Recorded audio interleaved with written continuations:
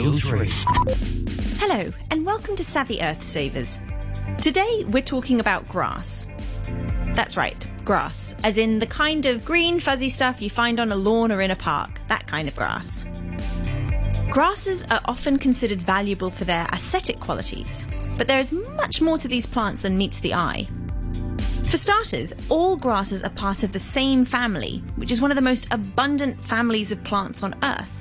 From pasture grasses that we have for animal consumption to food crops like oat and barley. For human consumption, grasses make up the world's most significant food source.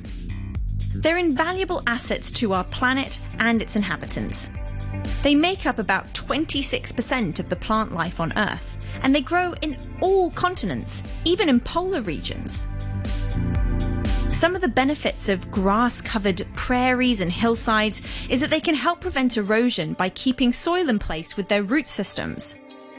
Grass lawns improve air quality by producing oxygen and trapping airborne dust particles and other contaminants. Even home landscapes that include grass lawns, trees and shrubs can reduce the air temperature around the home by up to 10 degrees Celsius. Bamboo, which we've talked about on the programme before, is also a variety of grass and is actually the largest variety of grass, growing up to 151 feet tall. So what are some of the eco-benefits of grass? Well, grass absorbs greenhouse gas and converts it into life-giving oxygen.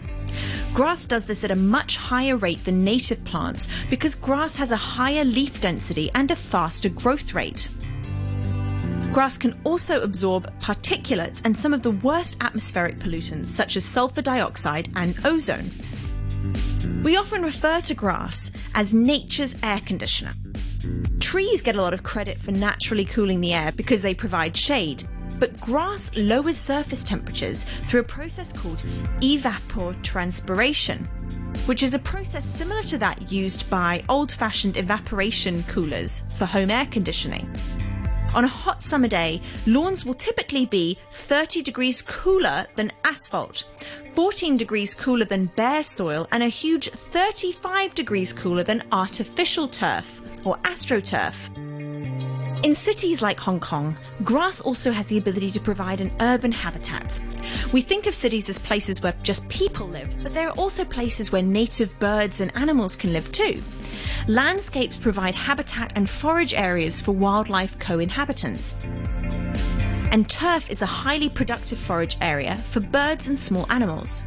It's one of the reasons people are trying to explore in Hong Kong the idea of green roofs or planting grass on the tops of buildings, not only making them look a whole lot nicer, but for all these other benefits. Spaces for animals to make their homes, especially birds, ways to cool down buildings, ways to clean our air. So there are a lot of good things about green roofs too. That's all from me for today. Until next week, bye-bye.